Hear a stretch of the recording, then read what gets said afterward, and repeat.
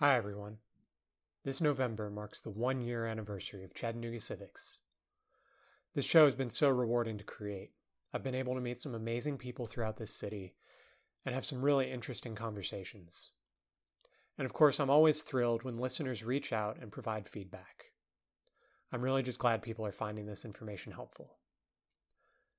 This next year, I would like to take this show to the next level. As part of the birthday celebrations, I'm asking every listener to share their favorite episode with their friends, whether it be on social media, by email, or simply by word of mouth. If you do use social media, be sure to tag the show. And as always, if you would like to leave a tip, or if you own a local business and would like to sponsor an episode, you can head to ChattanoogaCivics.com. As always, thanks for listening. Now on to the show.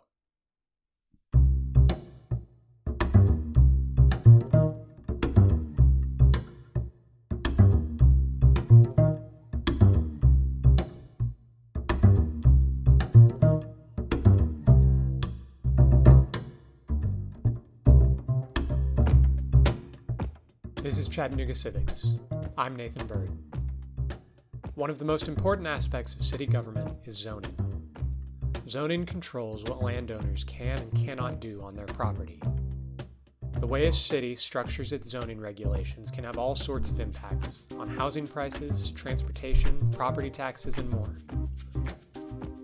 This episode is the first in a series dedicated to different aspects of zoning in the city of Chattanooga.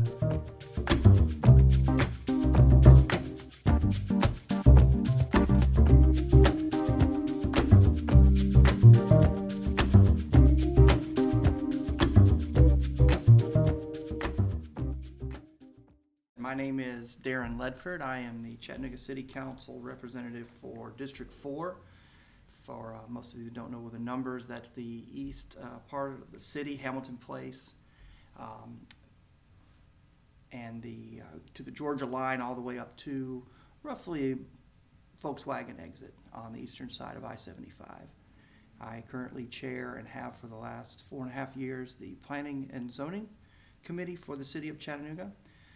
I'm also a Transportation Planning Organization board member, and I also sit on the Planning Commission as a planning commissioner representing the City Council. Great. So you're kind of the zoning expert on the City Council, chairing that committee. You're on the Planning Commission. So if you could just tell our listeners just very broadly, what is zoning? Zoning is, in a nutshell, what you can do and what you cannot do with the land that you are on. And that's what it breaks down to. Comes down to a lot of separate issues resulting to what property rights are, to a rezoning or what you're allowed to do as far as building and or projects, uses of the land that falls into zoning categories. And zoning has a history in this country dating back obviously to around the turn of the century, starting in Los Angeles and New York City and then being upheld in the Supreme Court roughly around the 1920s in Ohio. So that's where we kind of get a basis for the land use or zoning laws that we see today. So what do those kind of uses just broadly break down into? I know looking at our zoning code, we have lots of different zones, but just kind of broadly, what do those break up broadly, into? Yeah, because we could talk about that for, for a long time. Residential and commercial and agriculture are probably the three that I would break that down into its most simplest form. Gotcha. So I guess if somebody owns a piece of property and it's zoned for single-family residential, and they decide they want to build a duplex, what does the process look like for them to rezone that property? Sure. Well, that would be an R1 to an R2 to dive a little deeper into that process. You're talking about single-family structure versus what we would call a duplex, in an R2 where you'd have two families living in one structure. They would start. The smart way would be to look and see in the area plan that we have, and that's through the work of the RPA. Does that area plan support that zoning change? Look around and check with them. And first of all, and that doesn't cost anything to kind of dig around and even call RPA and ask their opinion. But if you decided you wanted to do that, it's really important to understand that everyone has a right to ask. As a property owner, you have a right to ask for a rezoning and go through the process. And we see that where people are often confused. I don't understand why they're even allowed to make applications. I'm like, well, that's their right, just like it would be your right if you wanted to change the land use. And there is a process, and it's a lengthy process at times. It could take up to 60 days or more. And it's an investment, too, because it costs money in order to do that. There are fees associated with that application. But you would go to the regional planning agency, pick up an application to rezone, talk with someone, schedule a preliminary meeting with them. And from there, they'll give you advice. They'll say, hey, this is probably not a good idea, or it's not going to pass because of the Area 11 plan, or there's no other duplexes in this specific case in this R1 neighborhood. So if you had an R1 neighborhood, so to speak, and you were to put a duplex, and I had a case like this not long ago, where someone, after the tornado hit our area, went through and bought a property and picked it up apparently for a good price, and thought, well, I'm going to drop a duplex in the middle of this single family neighborhood. And we're a little disappointed when I said, well, that's a spot zone. There are no other R2s anywhere on this street, and it doesn't fit the character of the neighborhood, so I would not be supporting that. And we went through the whole process, and at the end of the day, I did vote to deny it, and without a lot of fanfare or emotion. It's just a mechanical process, and I tried to explain to them that was a spot zone. But there is a process that it goes through, and part of that process is through the application, through the pre-submittal meeting, but also talking to your neighbors, and that's where it really gets something that I find very, very important, is that when we go through a rezoning process that you involve your community, because rights for your property, I will stand with you every single day on property rights, what you're allowed to do on your property. When you ask to rezone it, adjacent property owners are now affected. And I think that is where the difference is, and some people may not understand that process is why do they get to, why do I have to ask? I want to do this with my property. It's because you are under a legal zone, and what you do does affect your neighbors. So that's why we have this process that goes through the Planning Commission and then ultimately splits off into the County Commission, if it's in the county, and the City Council, if it's in the city. Right. So kind of walk through that process. I guess it goes from the regional planning agency takes that review, and they'll talk to the applicant, and then what do they do with that recommendation? So staff puts it into a report, and I'm holding a copy of one for your listeners. It's pretty thick. We went through this yesterday. It had about 30 cases, and it took us almost, what time did we leave yesterday? About 4 hours, almost 5 hours. 5 hours to do the cases. But the staff at RPA makes a recommendation in this report. And then as a planning commission, there's a group of 15 of us, we review the case and we make a recommendation. It's not a final. A lot of people find that confusing as well. They think if it's at planning commission that the project is actually finished, it's over. It's either is supported there or it doesn't. Right. It's a recommendation. It's a recommending body. And it goes on to, if it's in the county, and on to the city council, where the two bodies, respectively, will make the final decision. Right. So it's really interesting. We had a lot of cases yesterday, for example, that staff had certain recommendations for denial. And after looking through the case, and I spend probably 15 to 20 hours preparing for this monthly meeting, because it's very important for me to understand everything I can and the nuances that go into each case. And sometimes you might find that it's opposition from a neighbor, or it's a condition. We talk about conditional zoning. There's only 2 counties in the state of Tennessee that allow conditional zoning, and we're one of them.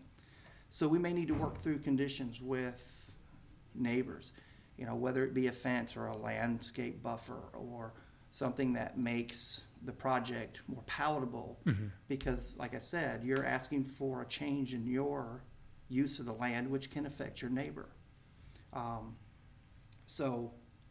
After that recommendation, it goes on to the county commission or the city council, which will be heard in those committees 30 days later, roughly, the next month. So that's why I stated earlier that process could be up to 60 days Right. or more. Right. It takes a while. Because if something's not working out or there's opposition to a case and there needs to be more dialogue, because one of the very important aspects of a zoning case to me, and I push this with all my colleagues on council, is to make sure they have a community meeting, to make sure every voice is heard in the community that is affected by it. And that doesn't mean just adjacent land use or adjacent property owners, but how the land use could affect nearby neighbors. Right. And so we want to make sure that we do our due diligence, because we are elected representatives, and we want to make sure that we're listening and those voices are heard loud and clear. And I think that's very important. So you're in the unique position of being on both the Planning Commission and the City Council. Talk about the makeup of City Council. We've covered in previous episodes of the podcast. It's an elected office, pretty straightforward in terms of each representative represents a district. But talk about the makeup of the Planning Commission and who is on that commission and how are they chosen? So primarily the two mayors pick the representatives to the Planning Commission, 7 and 7, and the city mayor and the county mayor. And it's made up of their appointees, except for the outliers on the bell curve, which are their two elected representatives, one from the county, who's the county planning and zoning chairperson, and the city's planning and zoning chairperson. Right. So there's two elected officials on, plus a chairman. The chairman does not actually vote in case of a tie, and chairman does not make motions. So that's really important to note. The chairman is there to facilitate the meeting, make sure everything is going according to plan, along with the RPA director who serves as our secretary. They are usually folks, to get to the heart of your question, they're usually folks with either development, zoning backgrounds that understand zoning because it can be very complex and have a firm foundation in the community in retrospect to zoning laws or are familiar with zoning laws. So we have developers, we have real estate agents, we have folks with little but have learned more about zoning as time has come by. We have architects.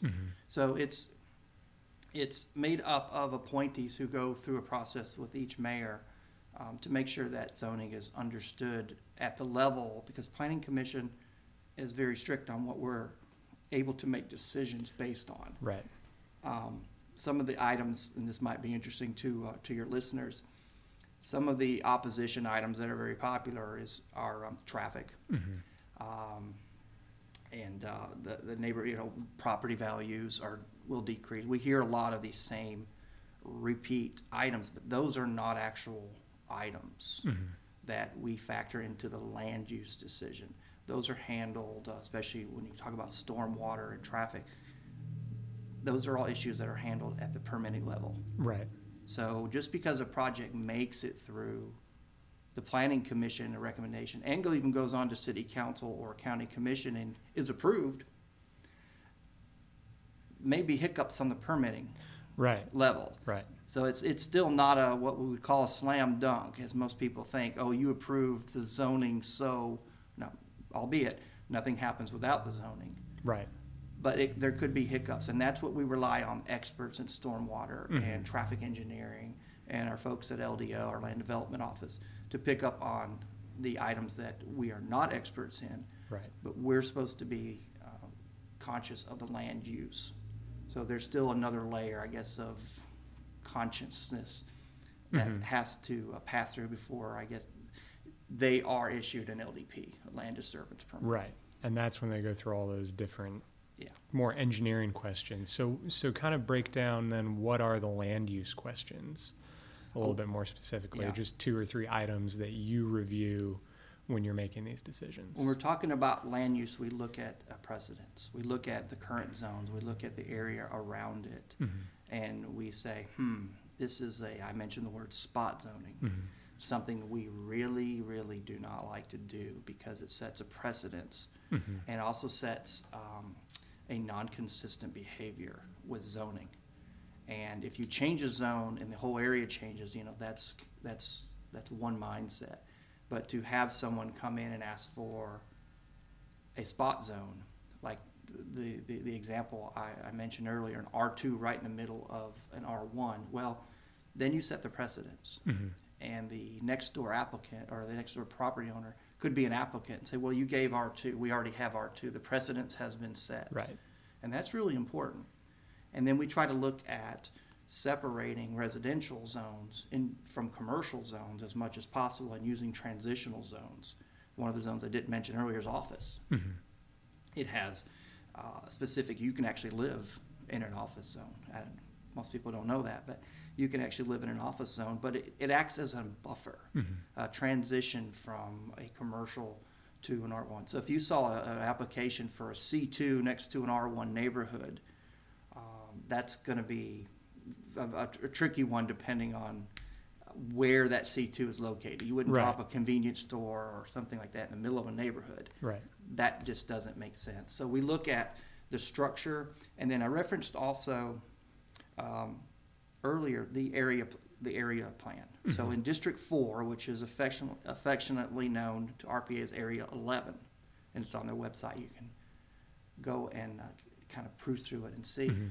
You will see that we are working on right now on every decision in District 4, which is a very fast-growing community. I'm working with a 25-year-old land use plan, which dates back to like the building of Hamilton Place. Right. Our city has changed. Yes. Our city has pretty changed. Drastically, yeah. And as of March 2015, you also have to look at what the state legislature did through the work of Senator Watson and Representative Carter. And that is, we are no longer, as a city, we can no longer annex unless it's through a petition process. Mm-hmm. So that's important to note when we start thinking about zoning. So think of it as we've marched to an invisible wall and we've hit it as a city. We can no longer grab a neighborhood to help increase the tax base, to offset the cost of police and fire salaries or road paving. We now have to have turned around in 2015, and we have to look inside, and we have to use what we have. So that mindset, understanding that, and then understanding the popularity of where we live. It's a great city, and it's very popular, especially recent. We have to start thinking about density, but we have to be strategic as to where the density is placed. Right. And that's what these Area 11 plans are, the Area 11 plan for my district. And there are other area plans that we've been working through RPA since I've been there in the last 4.5 years. And these plans help RPA make those decisions. And it helps developers say, hey, I read the plan.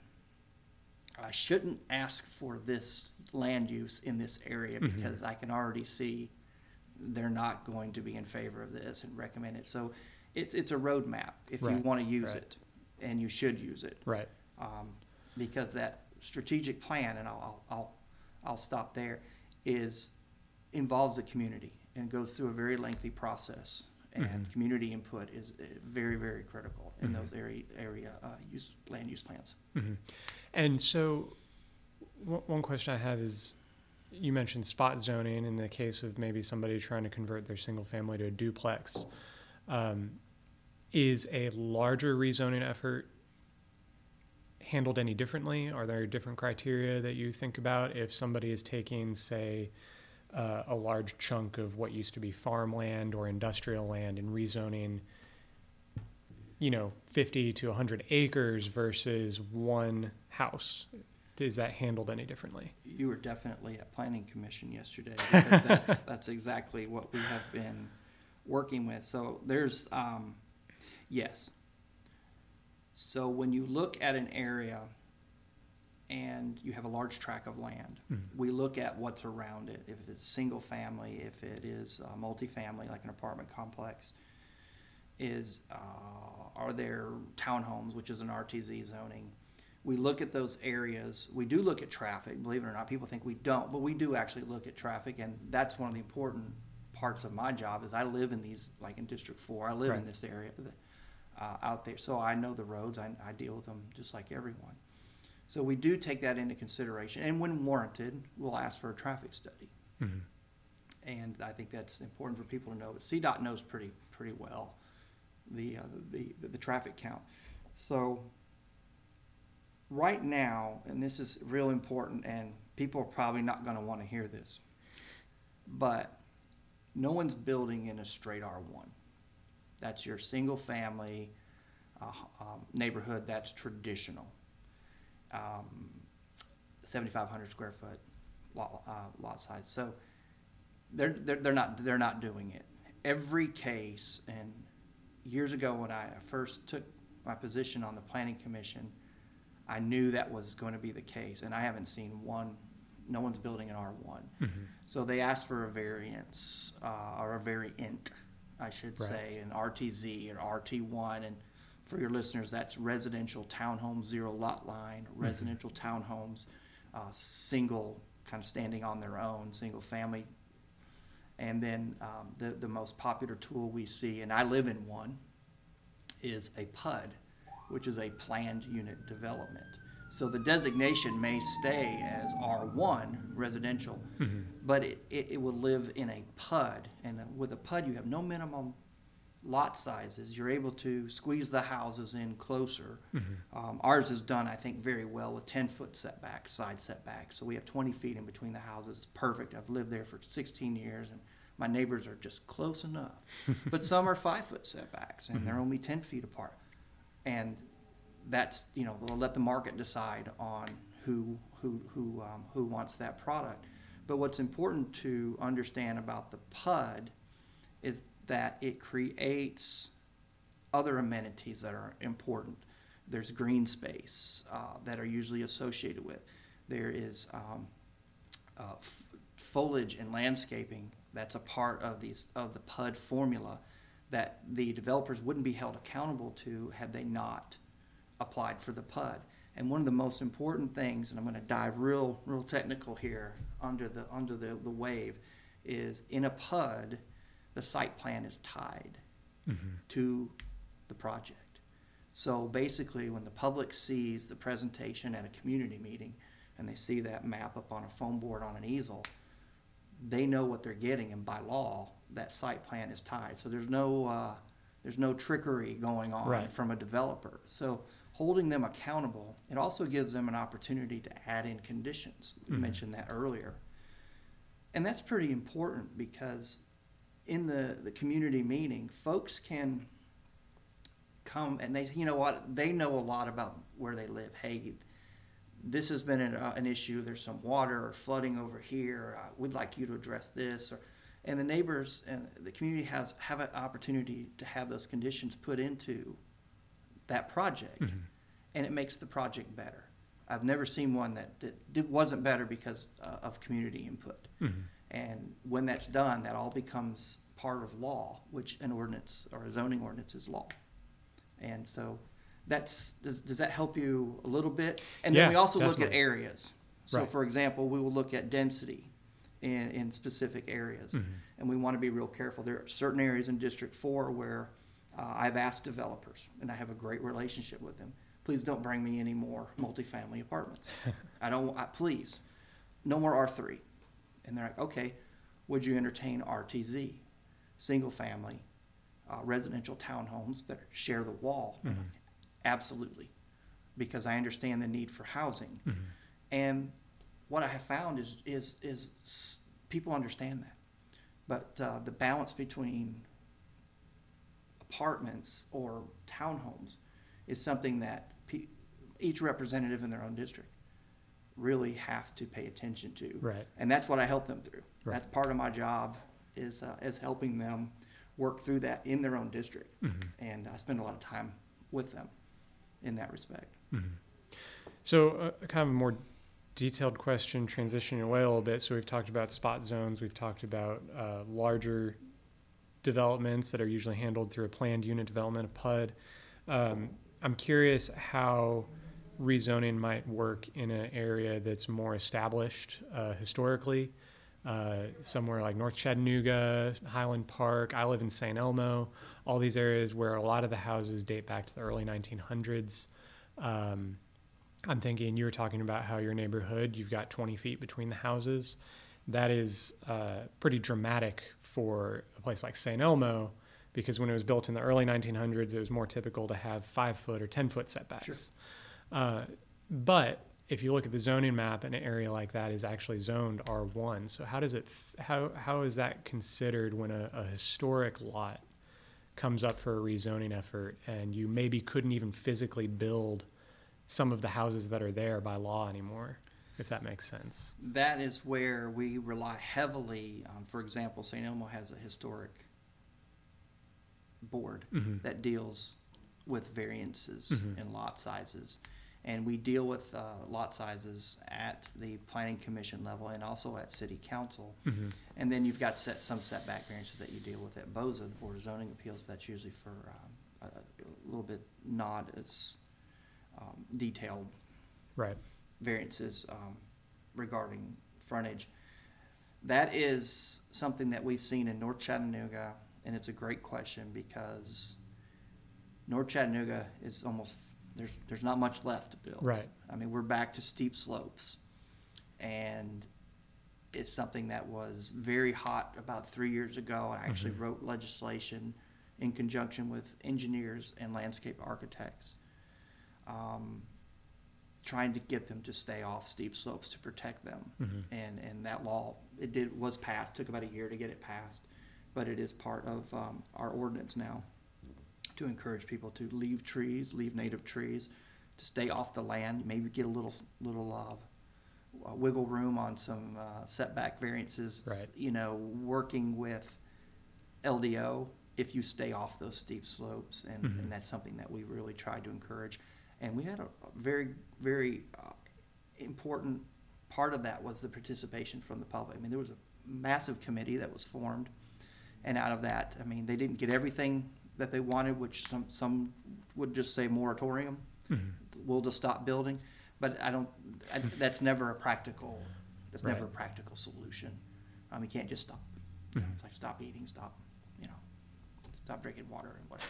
I mean, we cannot stop as a city with, unless I guess some areas of the county where they were issued because mechanically they just couldn't handle it, such as sewer access, but then even those were lifted at some point when infrastructure catches up. And the infrastructure is a whole nother day-long conversation. Yep. Yeah, that's one of the things we don't touch. So you're really down to taking lot sizes, dividing them up. And some neighborhoods like St. Elmo, where my in-laws grew up, there were some larger lots and smaller lots, and we've seen developers go in and buy the properties and want to subdivide those lots. And there's a lot of say-so from the residents in St. Elmo, for example, and it's important that we hear from them. But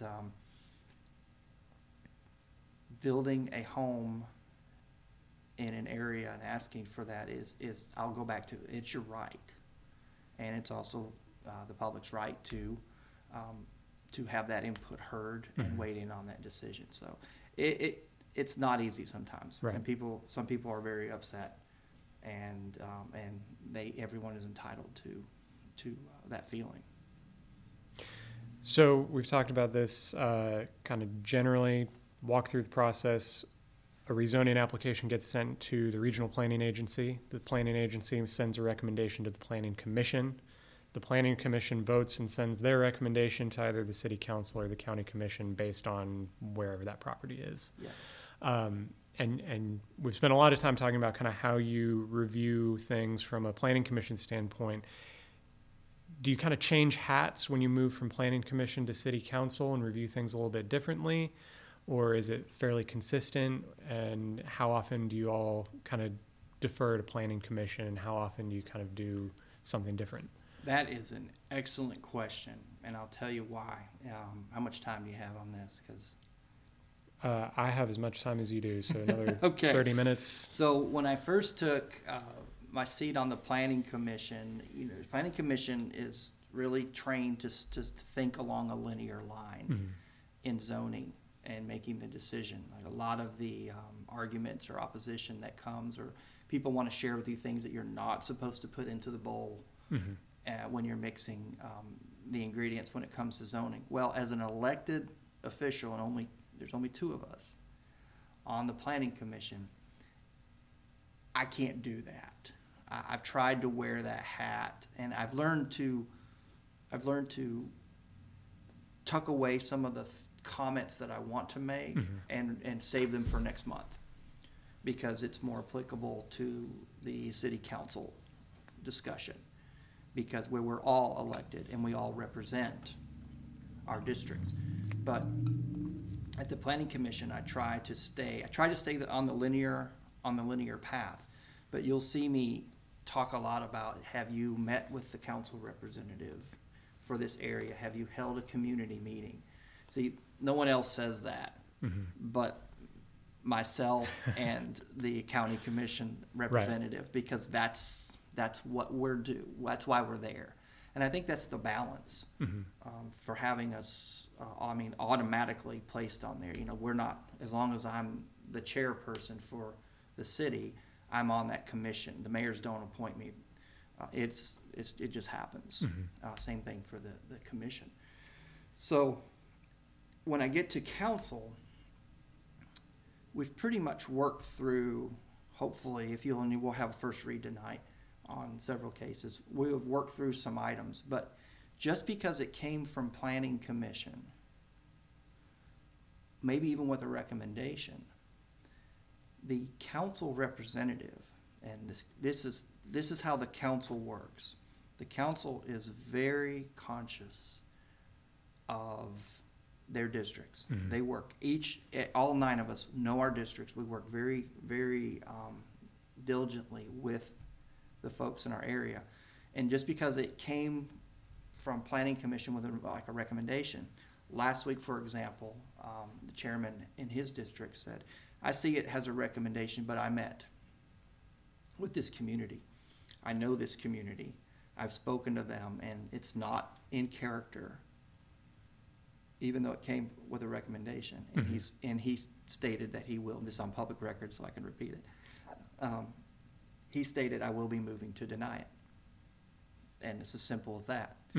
He represents the people of his district, and he will recommend to deny it. And even if I were to disagree with him, maybe, I'm going to listen to him, because at the council level, and this isn't written anywhere, this is our respect for each other. We look at that as you are the representative of that district. You know that area, you know those people, and they voted for you, or didn't vote for you, but however it works out. But I can tell you this, none of them cast a vote for me in your district. And we take that very seriously. And that's how and why council works so well together, is because we truly, truly respect each other. And I think that makes a strong difference in our cases. County commission, I spend a lot of time over on that side. I like to go and watch and understand how the county side, their mechanics are a little different. I've seen a council or a commissioner be very adamant against something and have reasons for it, and that it gets voted on anyways. And so I think that there's a little different working dynamics there. Right. I like to say at council we're a little more intimate. Right. We're a little more, we're taking in our committee, listening to each other, and we share those concerns. And more than anything, we really respect what those council representatives have to say, because like I said, they're the ones working in their communities. And this is getting a little bit off topic, so I don't want to spend too long on this question, but how much of that do you think is due to the difference in how the council and commission are structured, in terms of the commission being a partisan body with Republicans and Democrats, and the city council being open elections, essentially? Well, this is just my humble opinion, because I watch both. I have friends on both. On the commission, obviously I have friends on the council very much. But I have a lot of friends on county commission, because I'm fascinated with the inner workings of government and watching them perform. I think it does, but one commissioner in particular always asks me, because I'm always advocating and promoting how council operates together. And he says, it's a he, so I'll say he. He said, how do you all do it?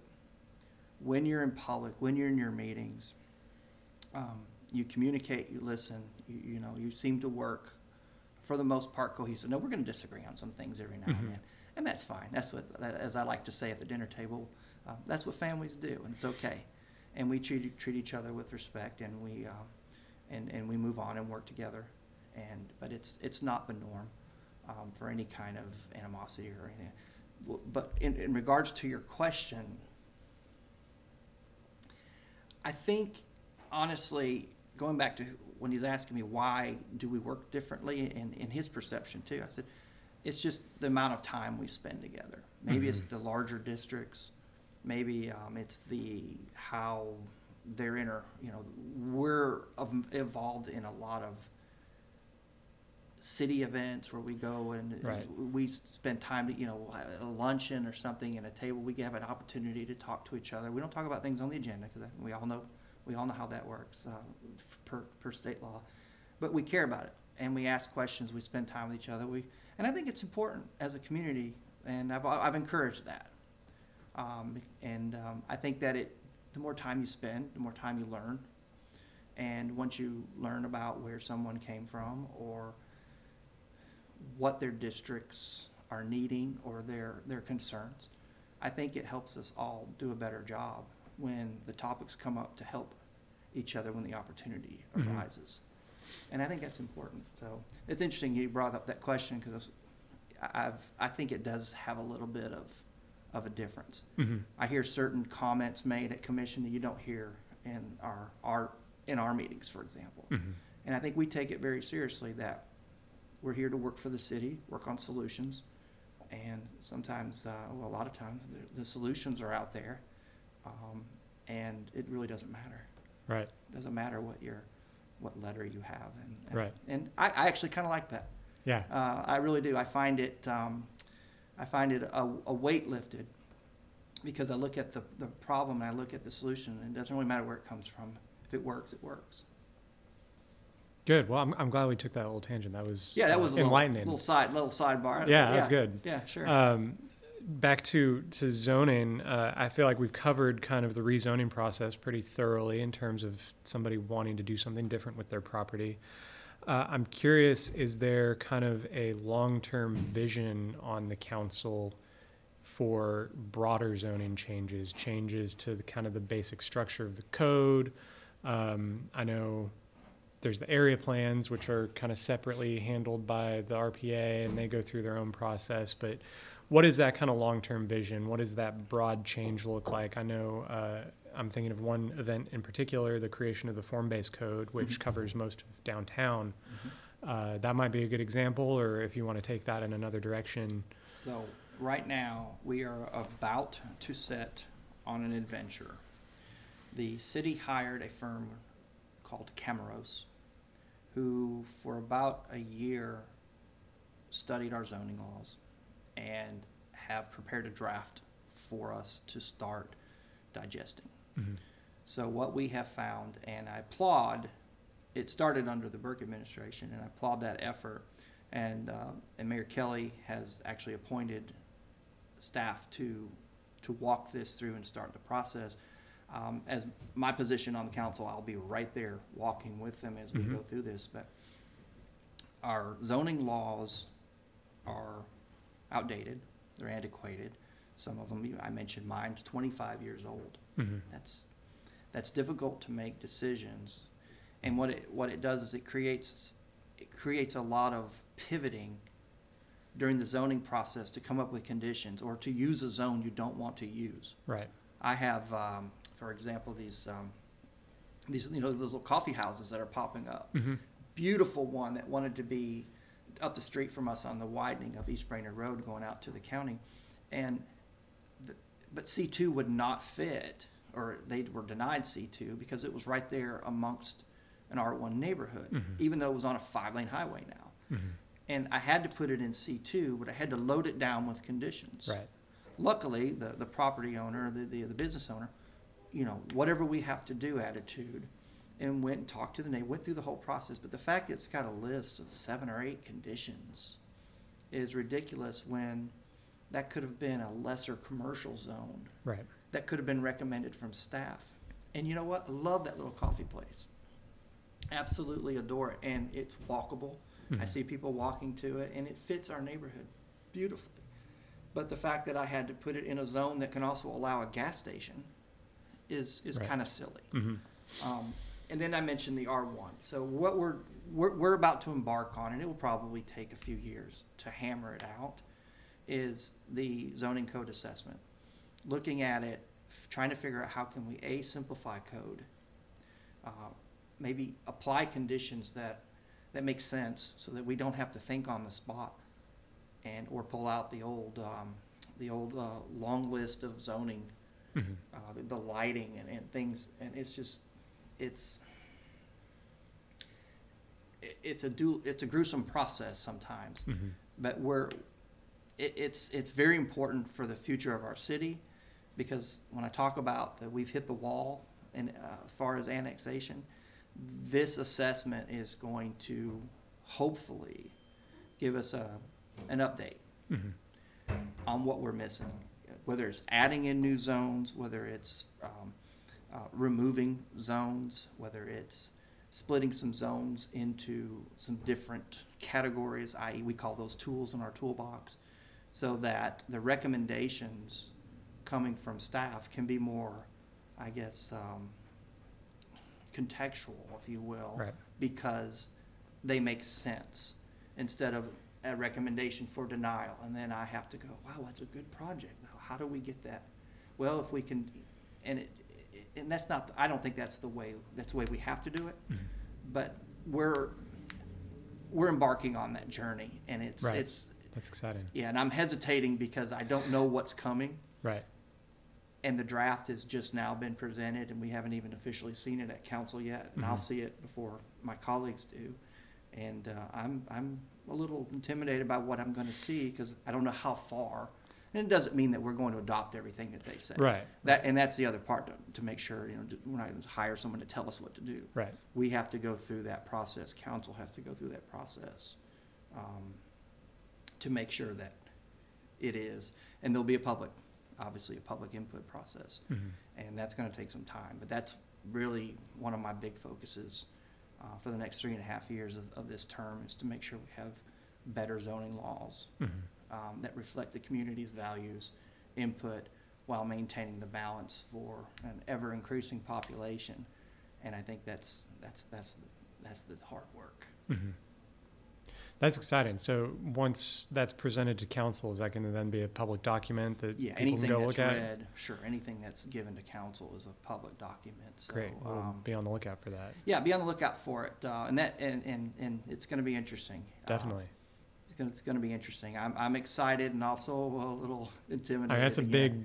Yeah, it is. It opens up a lot of possibilities, and like you said, you might not do all of it. You might do some of it. You might kind of graft some things Yeah, together. you might do but it in pieces, in sections. Let's look at this section over the next 6 to 8 months. Let's look at the next section. What needs to be improved first. Over, the biggest one I can tell you right off the bat is it needs an overhaul of C2. Mhm. In C2, it's our commercial convenient zone. It's, as we affectionately call it at council, the wild, wild west. Anything goes in C2. And that's where a lot of work has to be done Mhm. with conditions to keep it corralled. Since Right. I'm going to go with the Western terminology, to keep it corralled to the specific use. Mhm. Because in C2, there are a lot of things you don't want in a neighborhood. Mhm. And you want to make sure that you protect the community based on what they tell you they want protection from. And so it's going to be interesting.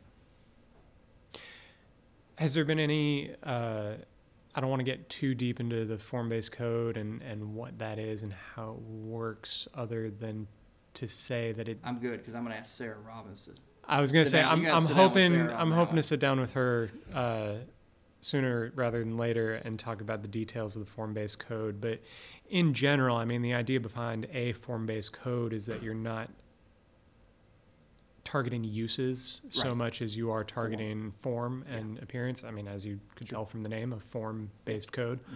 So it doesn't necessarily matter if you're building an office building or an apartment complex or a retail, if it has a certain form that meets the neighborhood character, then it should be approved, and getting away from that kind of use-based Right. zoning. Has there been any conversation about moving more that direction for more of the city, or is that something that, and this is more just from an open-ended kind of city council perspective, is what's the appetite for that?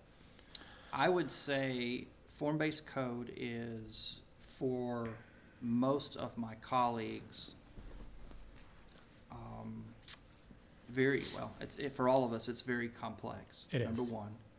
Number two, we really rely on the form-based code committee to handle appeals and variances. Mm-hmm.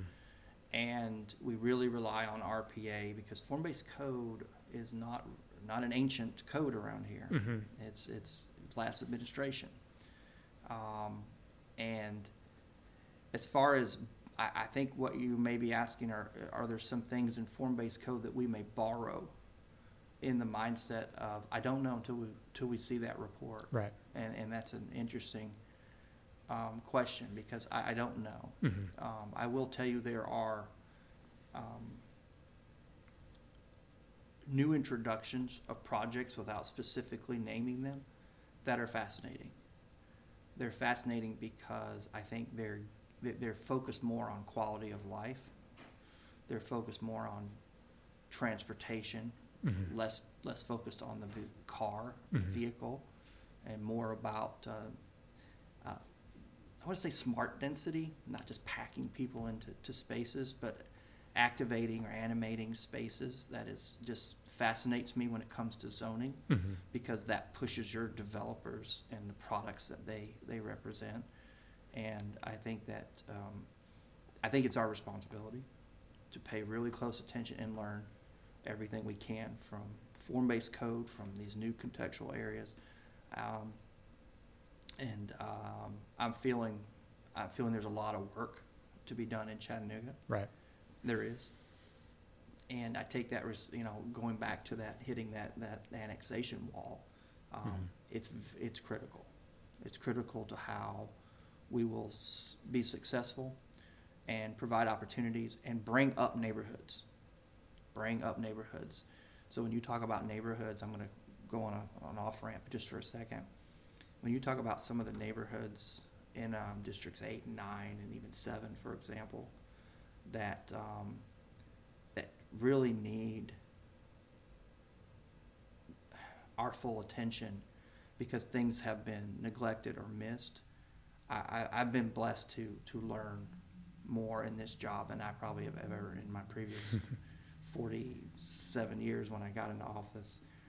And it's been a great opportunity for me to help my colleagues in those districts when they come and say, hey, we've got housing opportunities or affordable housing, or there's a business that wants to relocate. How do we work through this zoning and what can we do? I'm right there, right next to them. Mm-hmm.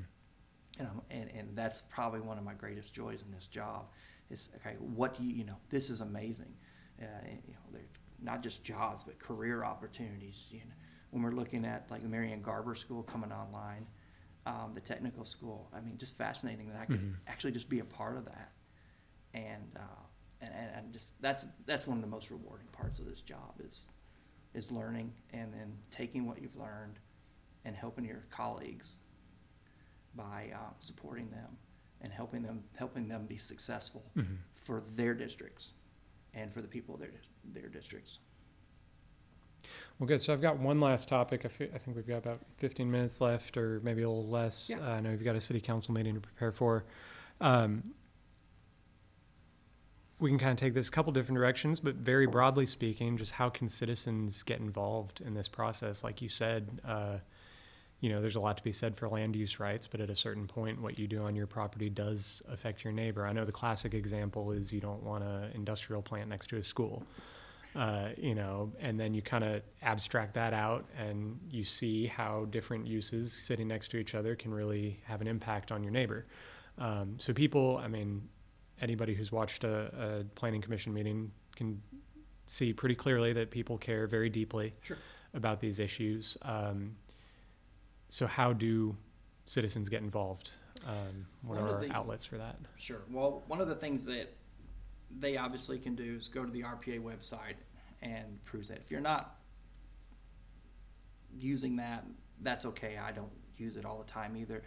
Pay attention in your neighborhood when every zoning change or request that is marked with a bright yellow sign. When you see that zoning sign, see who the applicant is. Ask your neighbors, get involved. I think that's one of the most critical parts of the whole process, and that signage. Because one of the questions we ask at Planning Commission, it was the sign posted. Was the sign up for 30 days? Was it noticeable? And RPA is very serious about that sign, Yes. as you probably might have experienced.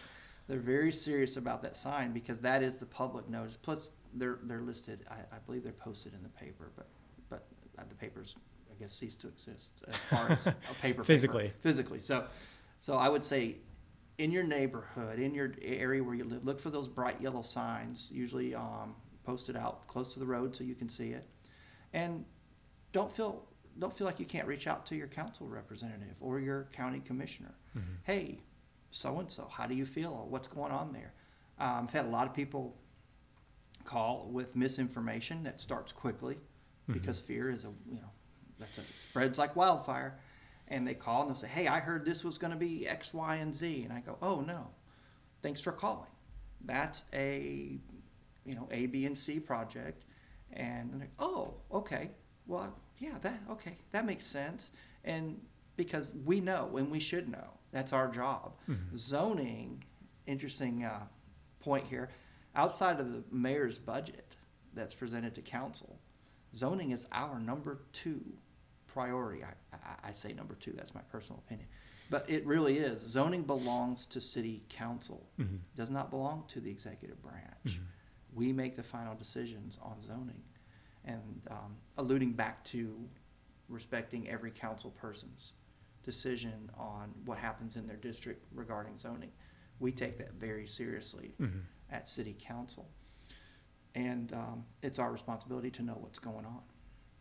And if we don't, we're not doing our job. But I can tell you every project that's going on, I can tell you I've had a hand on every project, right down to one right around the corner from my house. That was yesterday. That was a C2 request, and I felt that a UGC was a much better zone, a lot more restrictions. It made a lot of sense, and I know the quality of product that can come out of that. So I moved it, and we'll see that as UGC, because zoning is one of our primary responsibilities. Right. And that, becomes pretty obvious as soon as you look at any city council agenda at any given time. It's 40% rezoning requests, 40% budget approvals, and correct 20% miscellaneous. It's up there. Because although we approve the mayor's budget, people that is a dollar amount and a taxation rate inside it. That's an ordinance. But every expenditure over $25,000, even though we've approved the budget, it's a double layer protection. Basically, has to come through us to approve it. Right. So it's not here's a blank check. Make sure that all that money that's if it's over $25,000, we're spending it for X, it's actually going to get spent. Yeah, and they're telling us, this is what we're spending the money on, and we, so that's the layer of, that's the checks and balances in government. Right. And then you talked about this kind of broad overview that's coming down the pike, and there will be a public input process for that. So is that just something that will be announced and come to public meetings and talk broadly about zoning changes? In regards to the cameras? Yes. Oh, okay. Yeah. Once that's released, there will be a public input session once we get to the point where we're ready to do crafting something. Policy. Right. And that would be, And we'll make sure that obviously the public knows, and we welcome that because we want to hear what they have to say. But we're a ways off from crafting policy. Right. I have a feeling that's going to be probably well into late 2022 before we start seeing an actual crafting of policy. But we'll definitely we'll definitely go through that process, and because it's a very critical part of it is hearing what the public has to say. Well, great. That's all I have. Is there anything you want to add? You feel like we didn't cover, or? No, I think we've covered some pretty good topics today, and Yeah, I appreciate this is the good. opportunity to kind of. It's not very many people, especially at my house. They don't really want me to talk about zoning anymore. I think we've added up somewhere. I've sat through or had my hands on over 700 zoning cases, and believe me, it's fun to sit down and actually talk a little bit about and hear people actually want to talk about zoning. So I appreciate the time. This is one of my. I've been really excited to address this topic on the podcast. It's something that I've been kind of building up towards and trying to figure out how I want to handle this. And I think I finally got a good plan. So I was very glad that you're starting off this little series, and I really thank you for taking your time. Hopefully I've shed a little bit of light on the mysterious process, but it's not very glamorous work, but it's nonetheless, it's very important work. Well, great. Thank you. All right. Thank you, Nathan.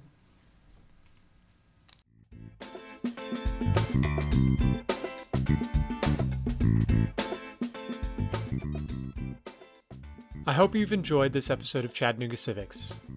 Our music was written and recorded by Kevin MacLeod. If you have any questions or feedback, please send me an email at chattanoogacivics@gmail.com. You can follow me on Facebook, Twitter, and Instagram @ChatCivics, or visit the website chattanoogacivics.com. Thanks for listening.